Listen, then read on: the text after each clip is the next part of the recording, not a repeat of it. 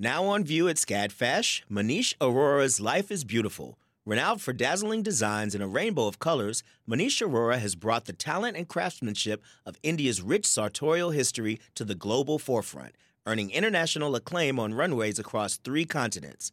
Designing in India since the 1990s, Aurora's glittering garments celebrate extravagant expressions of self through varied materials, techniques, and silhouettes in a triumphant union of Western and Eastern aesthetics adapted to today's multicultural society with a touch of humor. Find out more at scadfash.org.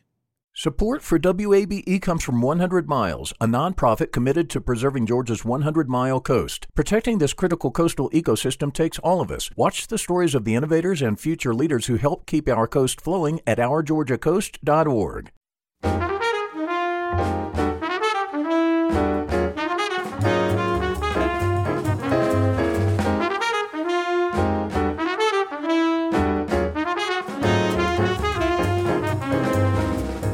From WABE in Atlanta, this is City Lights.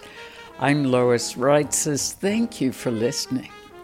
Love Anne, a new play by Clorinda Ross, is the story of 2 mothers and their sons set during the dawn of the AIDS epidemic.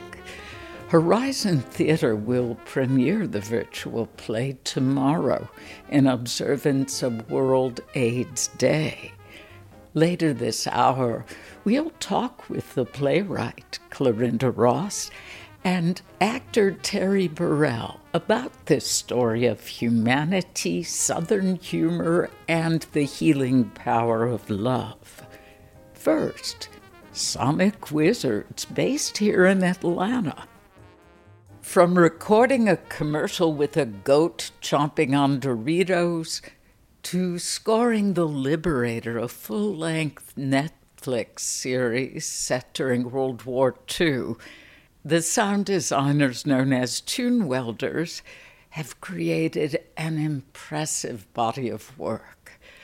The Atlanta-based musicians are with us now via Zoom.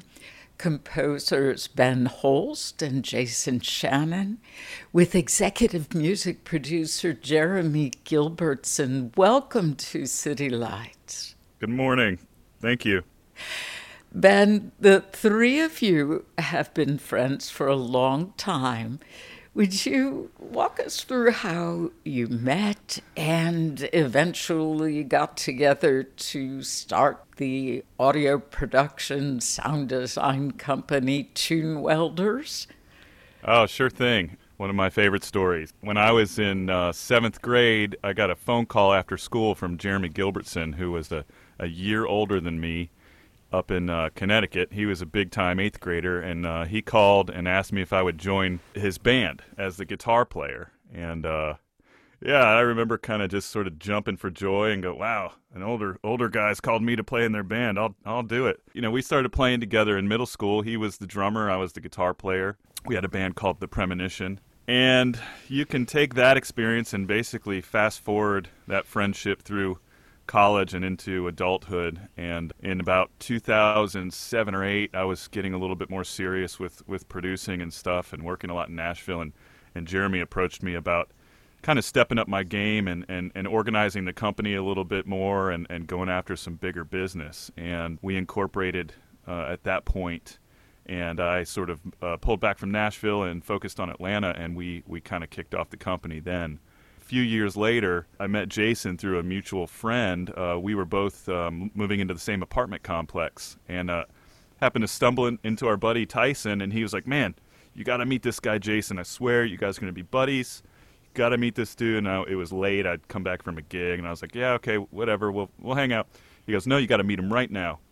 Walked me up to his apartment. I think Jason was probably getting ready for bed too, and we kind of shook hands. And at that point, Jason and I started hanging out, and it was pretty evident that we had a strong musical and personal connection. So we've been working together since the 3 of us since about 2012. Would each of you talk about your roles for Tune Welders?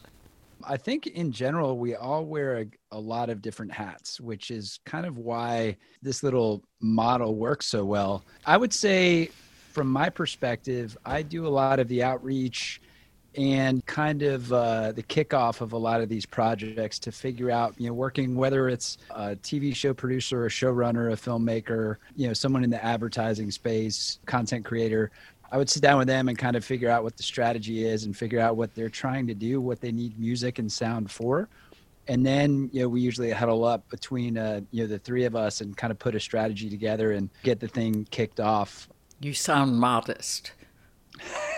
I've seen some clips. I've heard your drumming. You're modest. But it sounds like you do a lot of the coordination with the business end. There certainly is some music and things that I knock around on and produce and perform on my own as well. But yeah, a lot of the front end work between the content creator and us is, I usually kind of quarterback that experience.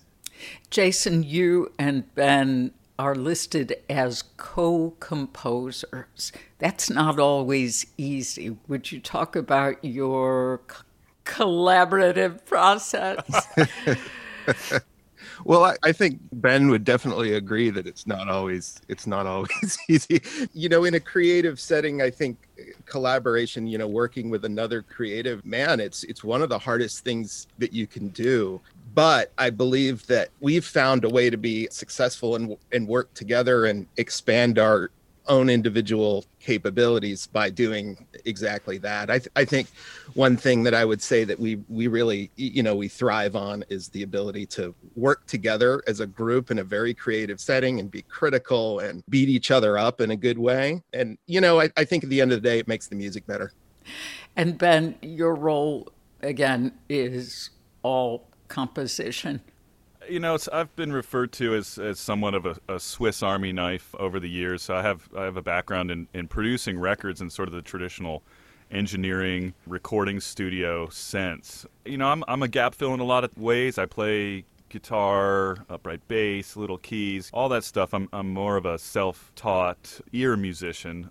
So I do a lot of the pulling off of the recording of things and the wrangling of the audio and the piecing together and the editing, a lot of that work. One article I read, I think it was in Atlanta Magazine, described you as sonic wizards. So would you talk about how the creative work you do in the studio is meant to achieve audio magic? Well, I think one thing that we work hard to do is to not accept limitations. So there are any number of $1 million studios and bajillion-dollar microphones and all this process and all this equipment and all this stuff that certainly can make life easier, maybe more fun sonically, but we kind of just get it done in a way. And so, if you think of a wizard as somebody who can just get something done, that process isn't necessarily pretty. When it comes down to like making sound effects, there are times when, for instance, we had to do a golf commercial and we just needed the right sort of sound of a golf bag kind of going on someone's shoulder. You could spend 3 hours looking for that in a sound effects library, or you can just walk out to your client's car who happens to have a golf bag in the back of it and record it on your iPhone, email it to yourself. By the time you're back in the studio, it's sitting in your inbox and you pull it into a session and you're done. So that's the kind of thing where someone might look at that as wizardry. I look at it as the path of least resistance. The wizardry component is, to me, the interweaving of what music is and what sound design is, because they all create this audio environment, right? Whether it's a musical piece or it's trying to create a realistic effect to match a beautiful visual. And I think the fun that we have is bringing these tonal and atonal and melodic and non-melodic elements all together to make this whole environment, rather than focusing, just on, sound design or sound effect, or just on music or score or a song within it. I think it's bringing them both together and letting them weave in and out. And kind of the modern aesthetic, and it's becoming increasingly this way in modern scores, is kind of a mix of music and sound design. The one great reference that I always like to use is the Arrival score, which was Johannesson. And I think more and more you're getting into these situations where the modern aesthetic is a good mix. And because we really focus on that area in between music and sound design, I think it really kind of elevates, the work that we do. Let's talk about the latest project, scoring the soundtrack to the Netflix series, The Liberator. How did it come about? Yeah, it's in our nature, I think, Ben, Jason, and I, to invest in people and projects that we believe in and kind of put what Ben always says, put our money where our mouth is, or put our music where our mouth is. And we had started building a relationship with a couple of guys, Chad Crowley and Brandon Barr, who are over at School of Humans and now Trioscope Studios, which is the group that, basically put the Liberator project together. And I remember I was running through this with Jason and Ben as we're watching it on Netflix, just kind of reminiscing that, I remember it was about 4 years ago. I'm sitting at a conference room table. Chad is across from me. Brandon is across from me. And we're just talking about, what we do as Tune Welders, what they do as School of Humans, and what they're putting together with Trioscope. And there was a moment where, you make that one connection. You're like, I want to find a way to work with these guys because I like what they're doing. And I think they looked at us and they said, hey, there's something interesting there. So Chad was like, hey, I got this project we're trying to work together on, trying to pitch, and we need some help. And, it's just our nature to lean into something like that, lean into that opportunity. So I brought it back to Ben and Jason and said, hey, what do you guys think? And they said, this looks awesome. Let's do whatever we can to support it. Yeah, I think at that point, we sort of set the groundwork, and then they developed a 7-minute pilot. And this is about 3 to 4 years ago. They developed a pilot, and we decided that we would sound design and score the pilot for them completely on spec, in good faith that, hey, if we help them land the deal, that they would consider us for the job when it came through. And not so much in a dangling a carrot kind of thing, but hey, we'll help you guys out now and keep us in the mix. So we spent the better part of, I think I logged about 60 hours doing the sound design, and Jason attacked the music. And we bat this little test fit around for about a week and a half and then submitted it, and worked real closely with the director, Greg, on the tone and everything, and kind of got the feel of what the piece needed to be. And a year and a half or so later, they get the green light, and we're at the table.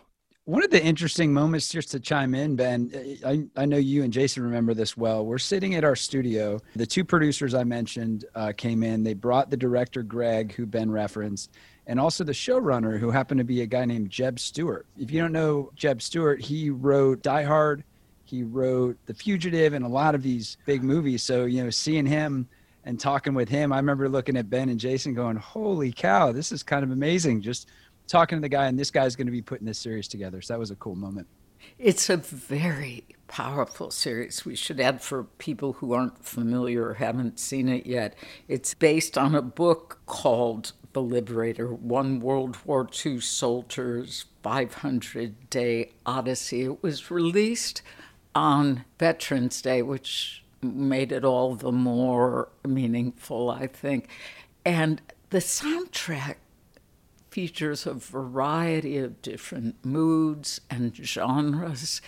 One thing that I thought you conveyed beautifully was the loneliness of the characters, even though there is this strong battle bonding that they have.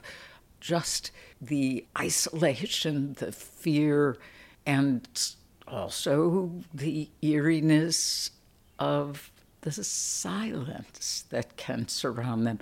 5 variations on Hunted is very powerful in conveying the horrors of war.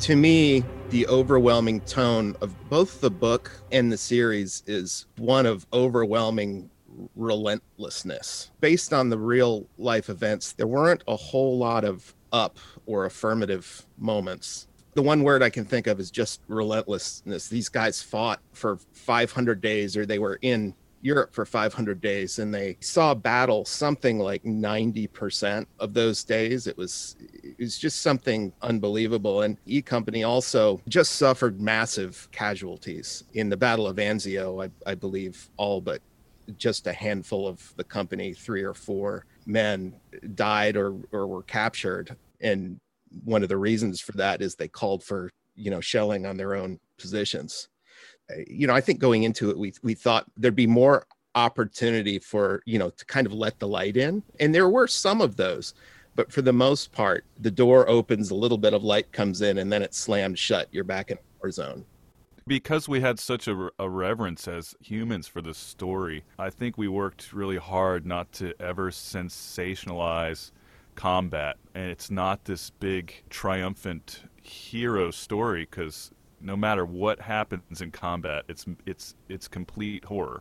And so I think a lot of times we treated it more as such, more as horror, and not this big, massive, march to victory. There's a quote from Slaughterhouse-Five that there's nothing intelligent to say about a massacre. Well, when I was thinking of things that maybe kind of sum up our approach to the score, I think that Vonnegut quote is a good one. Jeremy Gilbertson, the executive producer for Tune Welders, along with composers Ben Holst and Jason Shannon. We'll hear more of my conversation with these sonic wizards after a short break. You're tuned to WABE Atlanta. The field of mental health counseling is growing rapidly, and Richmont Graduate University can equip you with everything you need as a licensed professional counselor while integrating your faith into your clinical practice. Programs are offered in Atlanta, Chattanooga, and online. Apply today at richmont.edu. That's RICHMONT.edu. You love free, and at Ameris Bank, so do we. That's why we're proud to offer worry-free, hassle-free Ameris Bank free checking. Manage your money your way with convenient access to digital, mobile, and telephone banking, all with no monthly service fee or minimum balance requirements. At Ameris Bank, we're with you. For more information or to open an account, visit our local bankers in person or online at amerisbank.com/free checking. Other fees such as overdraft fees may apply. Ameris Bank, member FDIC, equal housing lender. This is City Lights on WABE. I'm Lois Reitzes. Thank you for listening. Let's get back to my conversation with Ben Holst, Jason Shannon, and Jeremy Gilbertson of the audio production company Tune Welders. We're talking about their work for the Netflix series The Liberator. Ben, would you talk about the instrument you created specifically for this soundtrack?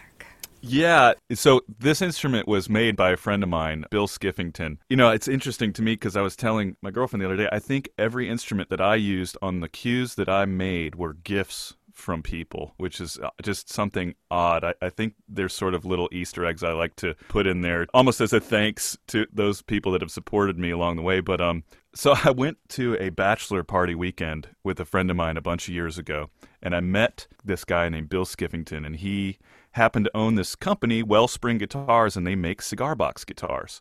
And about 3 weeks after this bachelor party weekend up in the mountains, one of these guitars showed up just, at my house. I had no idea. And Billy sent me this guitar just to have me check it out or whatever.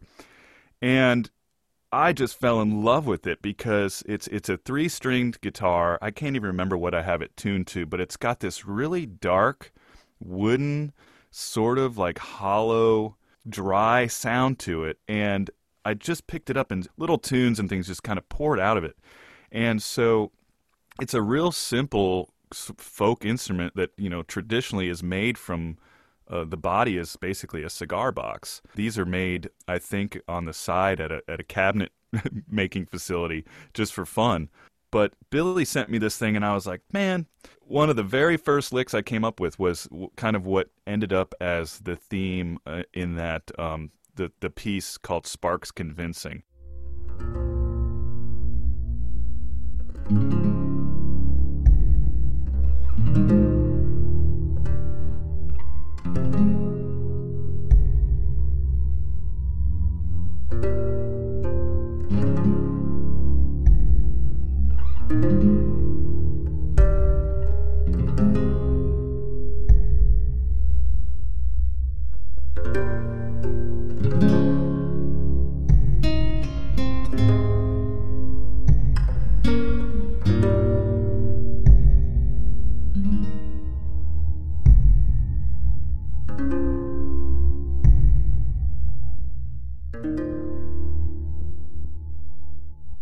The instrument, we used it to sort of represent Captain Felix Sparks, sort of in his moments of loneliness, and it's just this very rootsy, salty sound. And the instrument was really inspiring, so it was very meaningful to include it in the score, and it just kind of worked as this texture that carried through, even through some of the more grandiose pieces that were dealing with what we called like a Sparksian moment or whatever. That instrument was a sort of a character player. You could also imagine that it's the kind of instrument that might be slung over the shoulder of a soldier who is, marching. Yeah, or something that maybe they pick up as a souvenir almost. You pick up a random folk instrument whenever you're in. So, it had this, it wasn't a guitar. It doesn't sound, it's 3 strings and the voicings are different. And so it's not this as familiar sounding as a guitar, although we did use guitars sometimes, but they were more to sort of balance out the cigar box guitar. We used a nylon string guitar, which for us represented a little more of the Southwestern and Mexican influence. And those two, the cigar box guitar and the nylon string guitar, paired up and worked in parallel in some of the pieces. And not to mention that also that there were a few cues where we wrote the cue to detune the cigar box guitar, which gave it even more of a lonely, desolate kind of quality. One quick thing to add on this for the cigar box piece and the nylon string guitar, Ben, I think it was a real pivotal moment for us as we were trying to translate the ideas and the feelings and the themes we were discussing with the director and the producer and the showrunner, figuring out how to tie this really interesting story of this group of soldiers that come from various backgrounds, and Native Americans, Mexicans, cowboys, like people that couldn't sit down in a bar together and have a beer in the US, but they're over in Germany fighting. How can we represent them as a collective? And I remember we talked through it like a lot, and there was the aha moment where you pulled that cigar box guitar out, and we're like, that's it, man. Like that's where we need to go. I just remember it being a very pivotal moment for me in the development of the music as a whole. We worked on developing music before we even saw we'd seen the pilot. I guess what was cool really is that we worked with the producers and everybody well in advance of getting the first episode. So we kind of had sort of a screen test of sounds, and we figured out the boundaries, I guess, of where we were going to fall. And that was, for my skill set and sort of the cues that I covered, which I think my contribution was much more heavy in episode 1, where the stories were more American, more stateside. My skills lend themselves to that sort of Americana guitar playing roots music. And then as we traveled into Europe and beyond, Jason and our other partner Mikolai, their sensibilities really, really took over as the story became more complex. I was intrigued with the music for Champagne Campaign. What can you tell us about that? That is probably one of the lighter moments.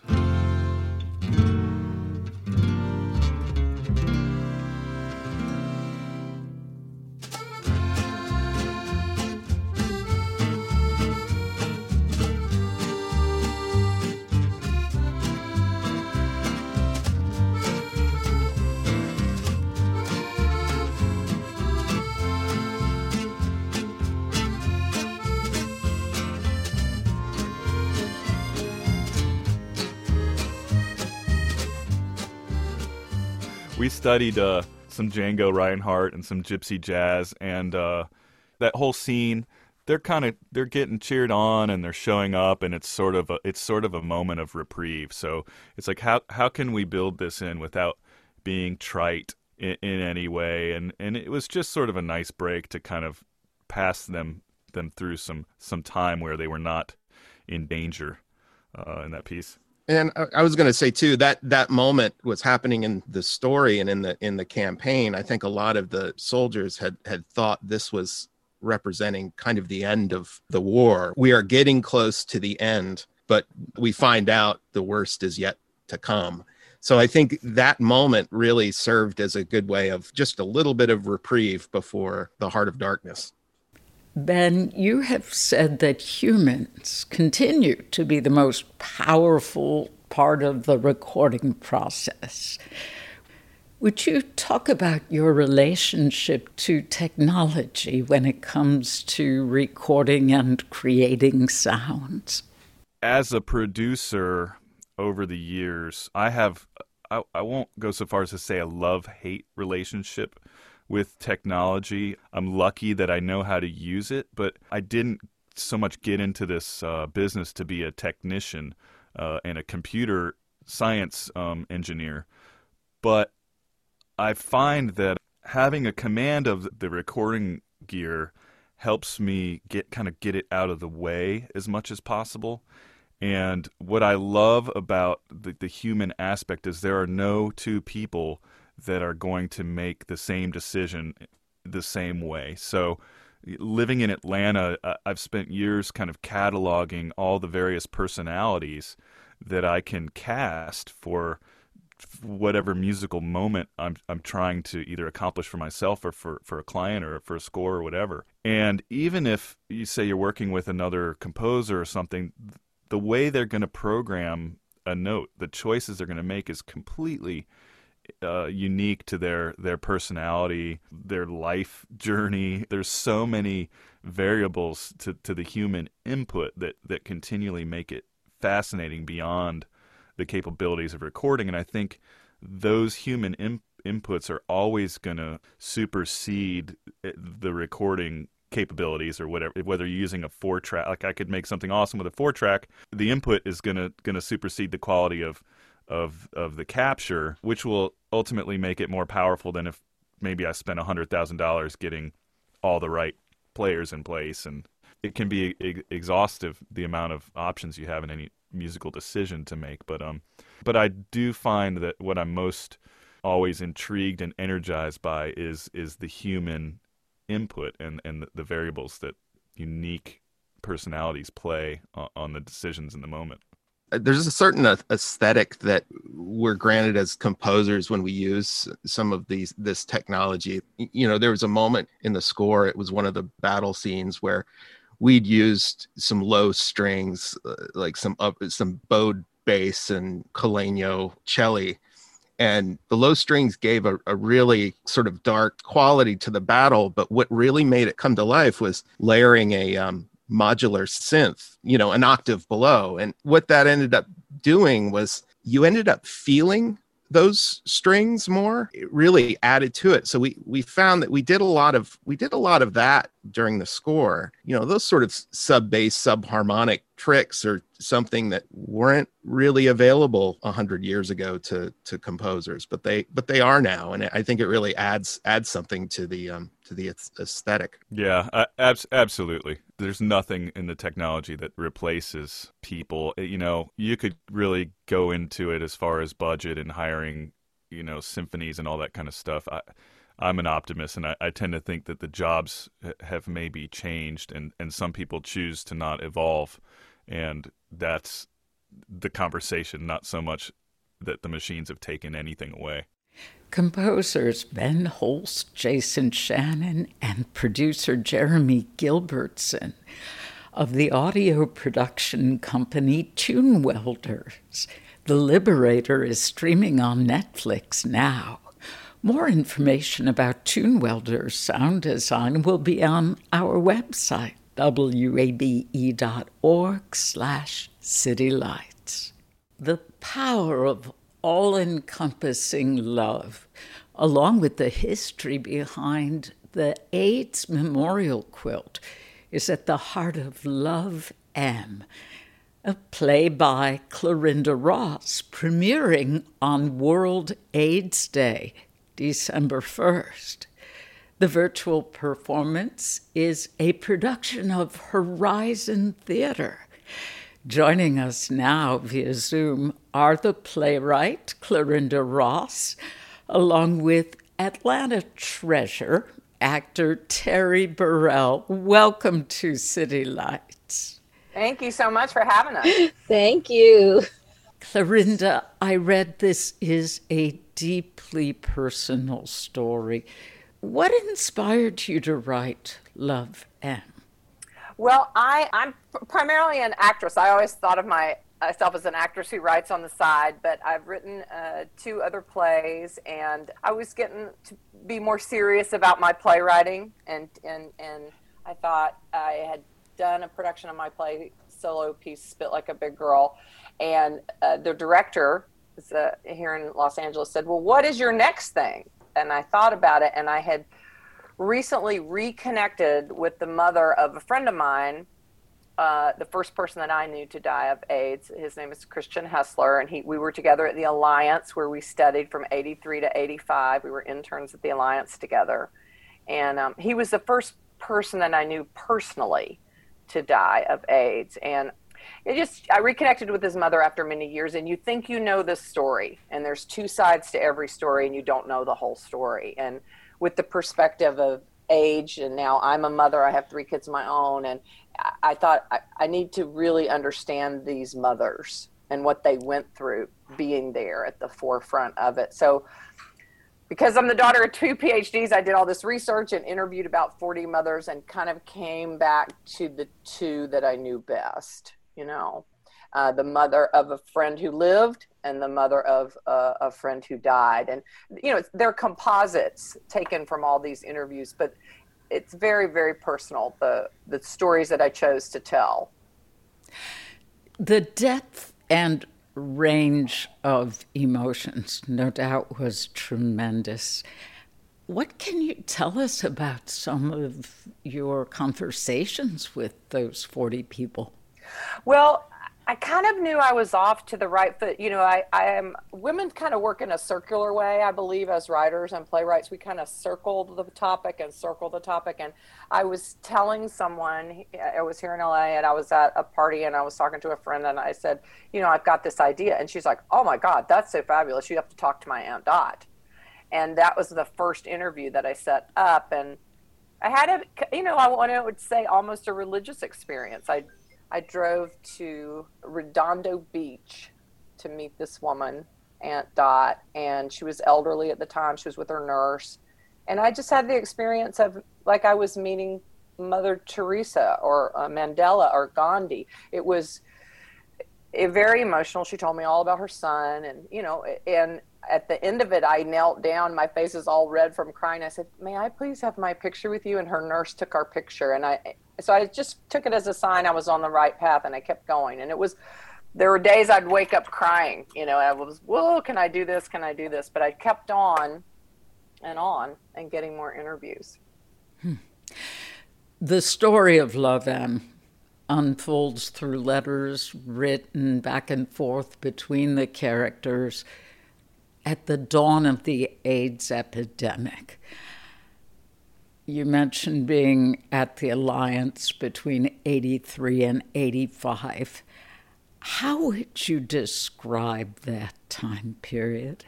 It was so scary. We just didn't have a lot of information. There was so much fear. And there were, like, nurses would leave the trays outside the room, not want to go in the room with the patient. And that happened to my friend Christian there at Crawford Long. He was at Crawford Long for a while. And nobody knew exactly how it was transmitted. There was just a lot of misinformation, a lot of fear, and a lot of prejudice. He got sick, I'm going to say it was around 87. And I was doing Steel Magnolias, the first regional production that was done of that show. It was kind of a big deal at the Alliance. we ran forever, and it extended. And, the playwright was with us because he was prepping the play for publication. And, it was sometime during there, he was coming out of a, living situation. Like he was constantly losing the apartment where living situation, or being turned out of an assisted facility. He'd go to the hospital. They tried to move him along really quickly. They were treated as pariahs. Exactly. And there was one part he didn't have somewhere to go, and I was like, and I was there playing Shelby, and I was like, oh, you can come to my house. You can move into my guest room. And I lived in Smyrning, or Vinings, if you're fancy, out there, right off of Old Atlanta Road, right at 285. And then the people at the Alliance got nervous. It was a woman named Edith Love at the time. And so they got an apartment for Chris, and he stayed. I guess they used it for out-of-town actors, like from New York, that would stay in there. And they put him there, and they got him a nurse. And then finally his parents came around and came and got him.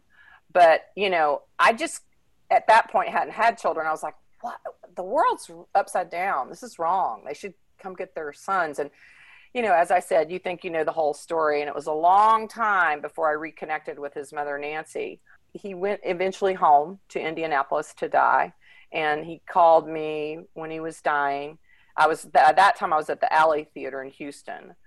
And he said, wanting to say goodbye. And he asked me if I'd go to his grave. And I said, yes, of course, my darling. I will come to your grave. I just didn't think it'd take me so long to get there. But in 2010, I was in Indianapolis for a film festival, and I reconnected with his mother and heard her side of it. And I thought, this is interesting. These mothers were up against it. Everybody was shunning them. They're being told all this stuff, So I tried to look at them from the lens of now grown-up Clorinda looking back on it, and as a mother myself. This would be for either of you. Can we have a brief summary of this storyline? Well, my son is gay, and he is not suffering from AIDS. But his mother, who is very religious and a simple woman, basically, who lives in rural North Carolina, loves her son tremendously, is very, very proud of him, and is full of fear that if people find out that he's gay, that he will be ostracized. He's the first to go to college. He's become an attorney. That's a big deal. And she tries to convince him that he can just, if he would just read Bible verses and go to Jesus, that he'll be fine. And she says things like, I was so proud of you when you were in high school and you played basketball and you were band, and look at all those wonderful young women who really, really liked you. You could have married any one of them. And she's already lost a child, his oldest brother, and she thinks that if his brother had still been alive, that would not have happened. I mean, she just could not get with the fact that it was not a choice on his part. But they actually fight the same way with each other, with these Bible verses, but throughout the whole thing, you see that there's great love until she just goes a little too far. And he finally cuts the umbilical cord, which is always a very scary thing for any child to do. You have to be very committed to that course of action. And he cuts the umbilical cord. And her husband has died. Her daughter has had a child. So there's really no one around her except for her church family. And there's a young preacher there who's every Sunday is preaching how AIDS is punishment for homosexuality. And finally, the light bulb comes on, and she can't take it anymore. And she has a complete change of heart. She confronts the church. She leaves the church, which was a huge thing to do because it was her family that founded the church. And she packs up her husband's Cadillac, baby, along with this cat that she's like really dotty over. And she drives to Atlanta, Georgia. And he doesn't want to see her, but it's his partner who happens to be Caucasian and is from a much more liberal background, who gets them together. So in this case, it does have a happy ending. Clorinda, you played Deborah, a wealthy Southern socialite. Would you talk about your inspiration for writing this character? Well, this character is a composite.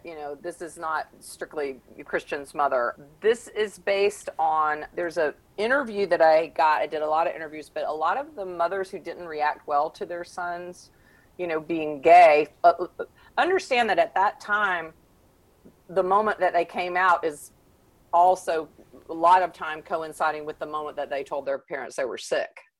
So it was a big shock. So there was a woman, Gert McMullen, who's still with the quilt. The quilt's now back in San Francisco. It was in Atlanta for many years. And she kind of represents, for me, an opportunity to hear that side of the story, because she was in the hospitals in San Francisco with the young men as they were dying and calling for their mothers. And she was there with them. And she shared letters with me, and she shared stories with me, and it really gave me an insight.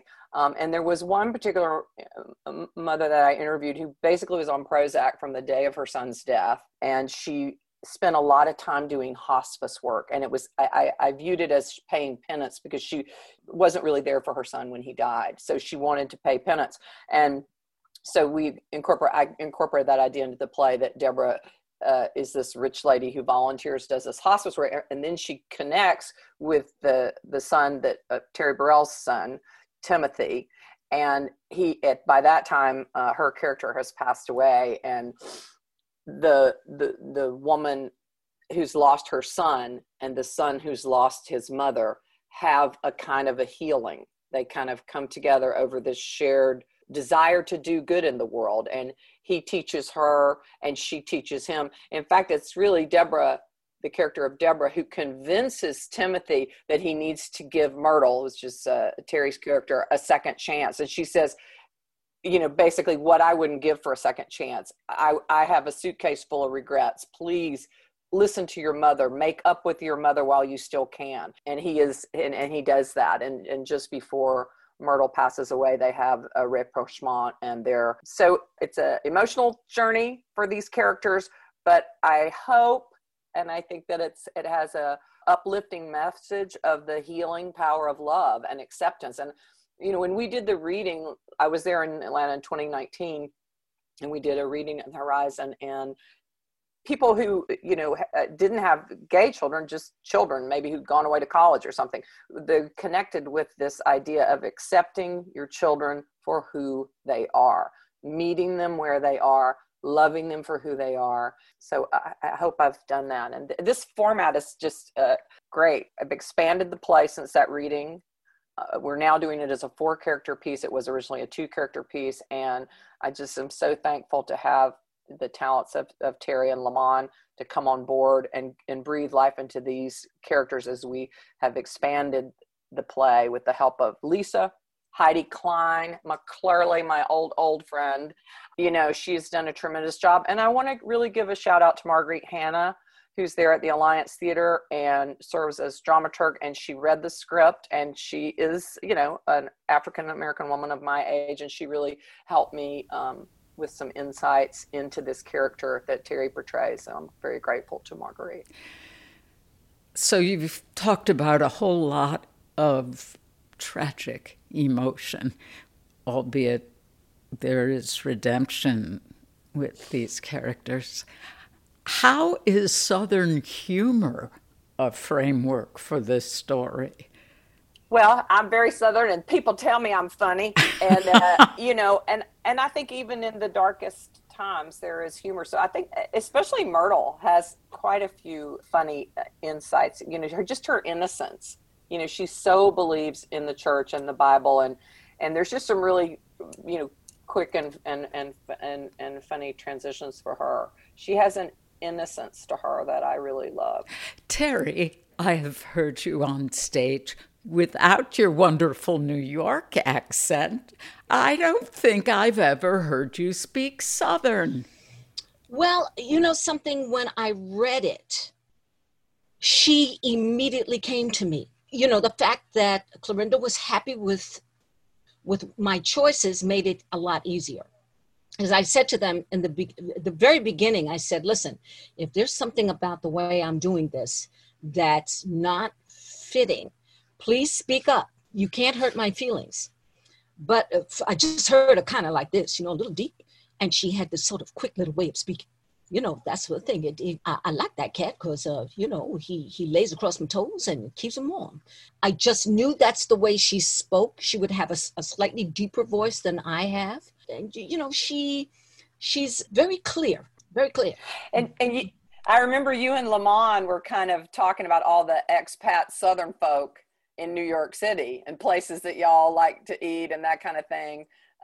One rehearsal we were talking about, you know, there's so many Southerners, you know, in New York. Very much so. And a lot of Northerners in the South. We're, trading places now. Yes. But I wear my Southern proudly. I've lived in LA since 1996, and people are always asking me, did you just get here? Right. Well, actually, my grandmother was from the South. My father was from the South.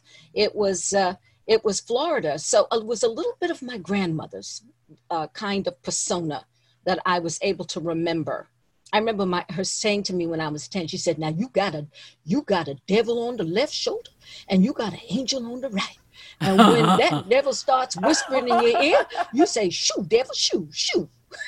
Oh, I love it. See, Terry, I thought your parents were from Jamaica. No, my mother was from Trinidad, and that's where me and my two sisters after me were born and spent our early childhood. But my father was the Southerner. He was in the service. That's how they met. So, but I grew up in New York. You know, I grew up in New York. No. But yeah, she did such a beautiful job and just jumped right into it. You know, this production that we were doing, Terry's in New York, I'm in LA. Lamont is in Atlanta in the bubble. He's working for Tyler Perry right now, I believe. And so he's in this protected bubble. And Heidi is there in Atlanta. And the other actor, Chris Heckey, is there in Atlanta. I believe he works for Atlanta Shakespeare. And so we all met up on Zoom and rehearsed and did this. And so I'm just grateful to Lisa Adler for giving a new play the love that it needs. You know, it takes time, it takes development, and I'm so excited about this new 4-person version, and grateful to Terry and Lamont for coming on board and helping me realize this vision with the Horizon. And what does it mean for this new play to debut in partnership with AIDS activist groups on World AIDS Day? Oh, it's so many. We did the reading in March 19, went away. Who knew what our world would look like a year from then, right? And we're hit with this pandemic, and I'm here at my house, and I'm thinking, okay, I need to pick that play up out of the drawer, and I need to revisit it in terms of this pandemic now, and looking at now, because I remember this interview that was pivotal for me with Gert McMullen of the AIDS Quilt. She talked to me about what a debt Americans owe all of these young men who died in terms of the research that was done for infectious disease. She goes, and she talked to me about her parents dealing with polio. So she really saw it in this public health space, and talked to me a lot about that. And I thought, this is the time to do it while we're in this pandemic. And so I just looked at it with a new lens and worked on these characters and called Lisa and I said, can we get something together? And she said, yes, we are going to do it. And we're going to do it with World AIDS Day. And she's put together, and you guys can go to the website, horizontheater.org. It's a really wonderful evening. They're going to have a lot of speakers, and especially in pertaining to the African-American characters in this play and how that community was dealing with acceptance and how it was difficult. And they're going to have a psychologist, some people representing the AIDS foundations. It's going to be a really wonderful live stream evening on December 1st. And that's the thing that struck me about this play. I don't feel so old, but it's like, this is history. There are people that come to this play that don't understand the history of AIDS and the AIDS Quilt and what it's meant to the community. Clorinda Ross, actor and playwright, and actor Terry Burrell. Horizon Theater's Love M will stream free of charge beginning tomorrow, World AIDS Day. More information on the play and where to find it will be on our website at wabe.org/citylights. Alfred Uhry is the only American writer to win the Triple Crown, a Tony Award for Best Play, Hollywood's Oscar for Best Movie Screenplay, and a Pulitzer Prize for Drama.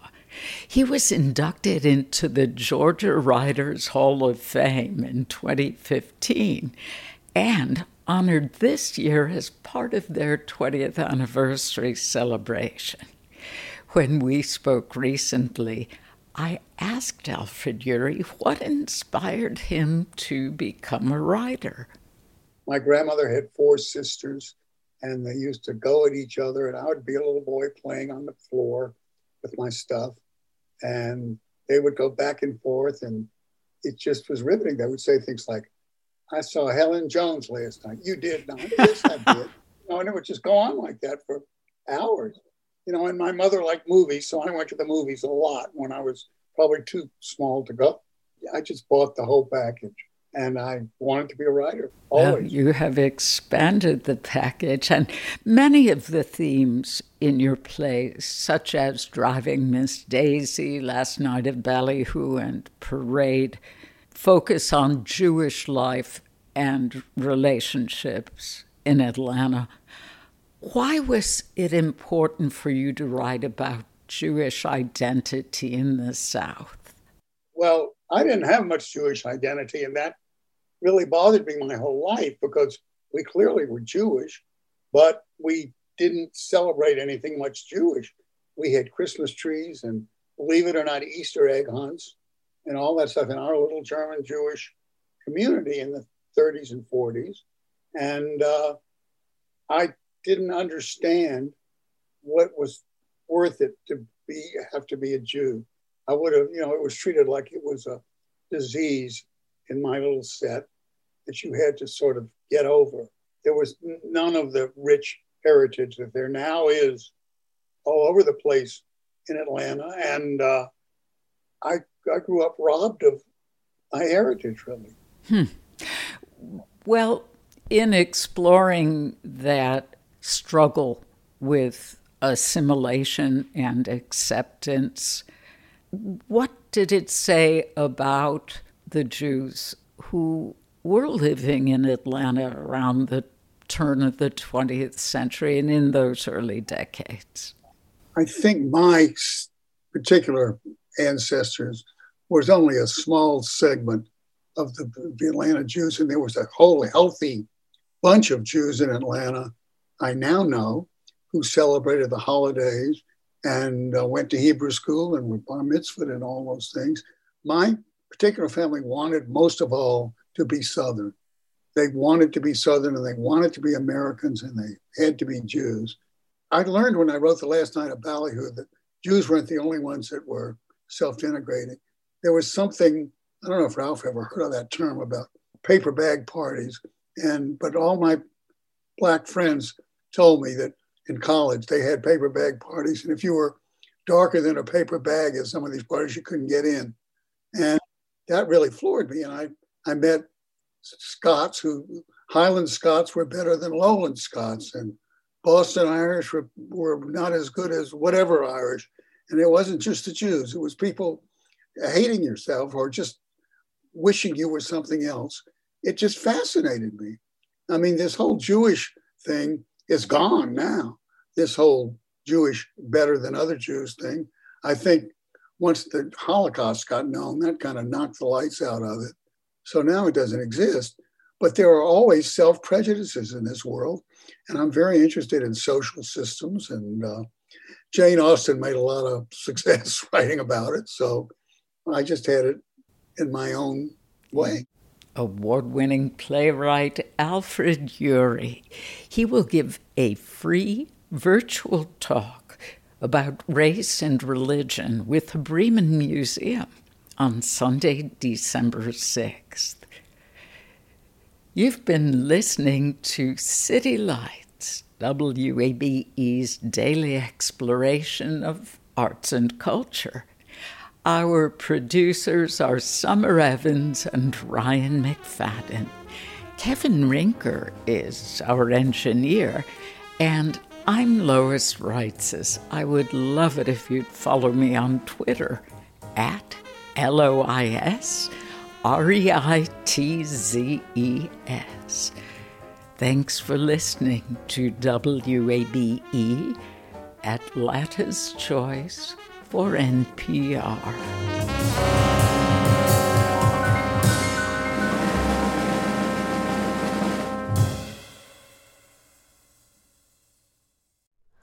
Hi, it's Terry Gross, the host of Fresh Air.